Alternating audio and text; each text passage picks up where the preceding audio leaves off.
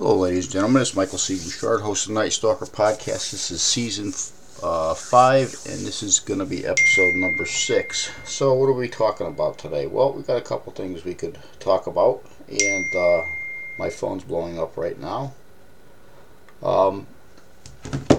Let's talk about. I watched something again last night, and I'm always forward with you people, but let's go over Area 51 again. This has been a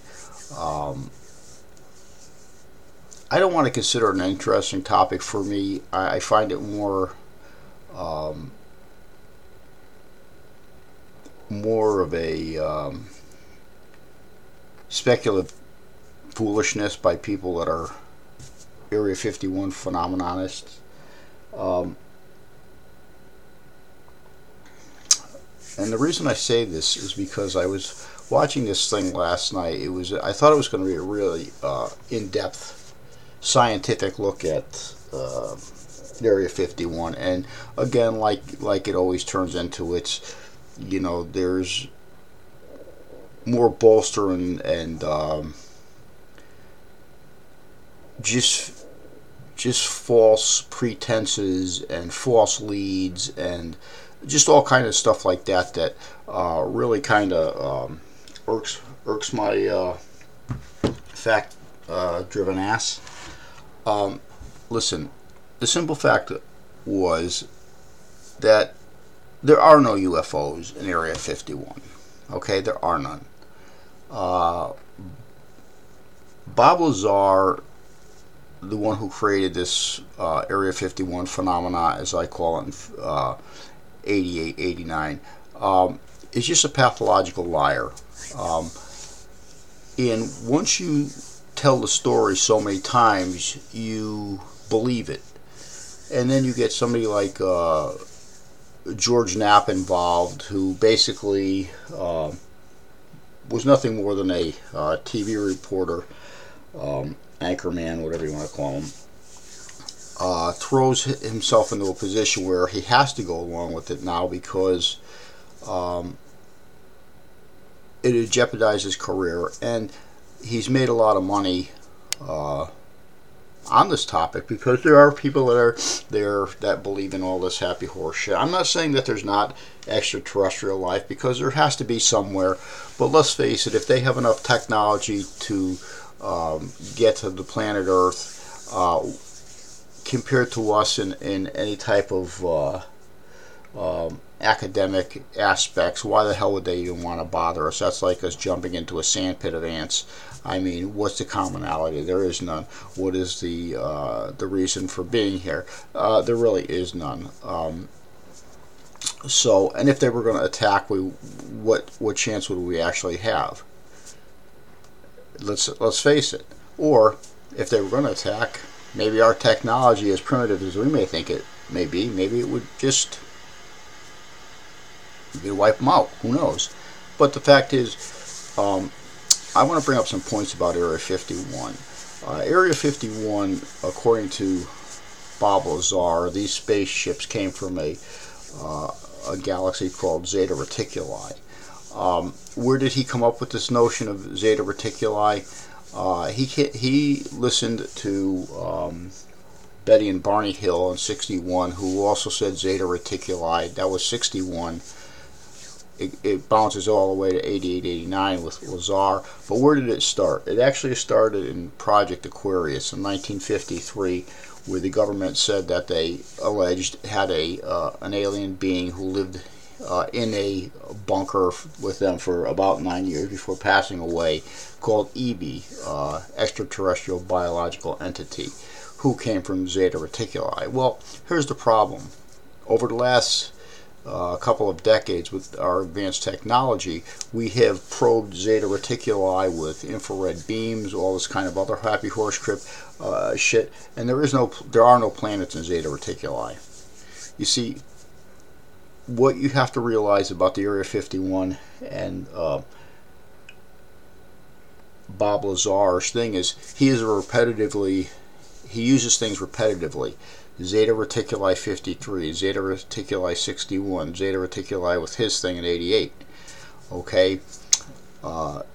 he says he has majestic clearance. Majestic clearance was just a term he kind of recycled. The Majestic 12 was a group of scientists, mathematicians, and scientists all put together by the government in 1947 to research the possibility of unidentified flying objects. So again, the word majestic was just a carryover. Majestic, now he's got majestic clearance. Well, I checked there. Area 51 doesn't have anything that is listed under majestic clearance in any type of form. So that's another bogus entity. Now the flying saucers. Okay, well, here's another timing problem. Roswell occurred in 47. Area 51 was not. The construction didn't even start till 55. So where were these alien spaceships housed or stored, whatever you want to consider it? Now, we had EB in 53. We supposedly had spaceships from 57. The first thing I would be asking this extraterrestrial biological entity is, where is the on button to this son of a bitch? Where are the phasers and photons? Because I'm going to wipe somebody's ass out. That's my thing. How do I fly this thing? So we had this thing for 9 years, and we never asked it how to, hey, how do we fly this thing? Or, hey, let's bring him up to it and see what he does when he gets near one of these spaceships. You got two possibilities. He's going to open it, we're going to go in, we're going to learn from him, or he's going to jump in the thing and he's going to take off on us, one or the other. But you would have some type of definitive answer. There are none. Then again, as we talked prior, Lazar said to enter this facility you need this specific or special type of hand scanner, which I took a closer look at when him and Corbell did a documentary a couple years ago, and Corbell comes out with this picture of this hand scanner, shows Bob Lazar this, and Bob pretends he's shocked and, oh my God, I haven't seen this in such a long time, and he's looking at the picture, this, that, and the other thing. So I snapshotted a picture of it, and I went searching around, and I did find it. Now we're talking, Lazar said he was using this 88, 89. I found it in 1977 in Close Encounters of the Third Kind. The exact one, same markings, everything. Looked at it. This was actually discovered created in 72, so it wasn't any new updated technology. And again, it was taken from the movie. Okay, so you see how these repetitive cycles of people lying or coming up with stories. You have to understand something about sentences, sentence structures, and things like this. And I have investigated cold crimes in this for years. Our people repetitively bring up the same thing without even knowing it sometimes. What a person says in a sentence is just as much as what is absent out of a sentence, which is not included in a sentence. The omission is usually the commit. Is really a big part of a statement. What's omitted in it, the omission is the commission, basically, is what it is. Lazar and his element 115. 115 is over the periodical chart over 110, which means it would be man-made.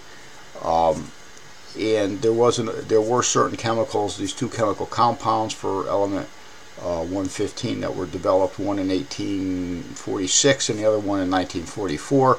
So theoretically by 1980, whatever he's claiming, 88, we did have the capability of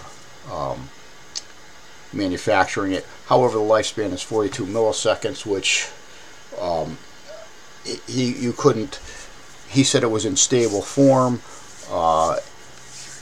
Element 115 is not something that is in stable form, and he claims that the FBI raided his business twice looking for this. Well, that's not true, because I actually looked at the warrants. The first warrant was for selling radioactive chemicals over state lines. The second one was the same thing. However, the chemical that was transported over state lines was actually used in a homicide. And plus, he forgets to mention that he was arrested in Las Vegas for operating a brothel or a whorehouse, whatever you want to call it. So, some questionable things there. Area 51, let's face it, folks, you know why Project Blue Book was invented or created? Not to catalog unidentified flying objects. It was something that the government created to deflect the true mission of the Area 51. If it could convince all these people around that they were looking at UFOs and they were reporting them under Project Blue Book as UFOs, the secrecy of the type of aircraft they were developing was hidden in plain sight. It's as simple as that. It's not, you know, it doesn't take an idiot to figure that out. You know, plus you got to remember, at that time, aircraft general highest flying elevation was 20,000 feet. We were working on technology that could go up to 60. So anything that was over 20,000 feet, obviously you're going to think is something different than what we know, especially to those that are in the aviation field. So you have to understand how deflection works. Deflection is a common tool used by the government. When they throw the ball right, they do something so you think the ball's going left,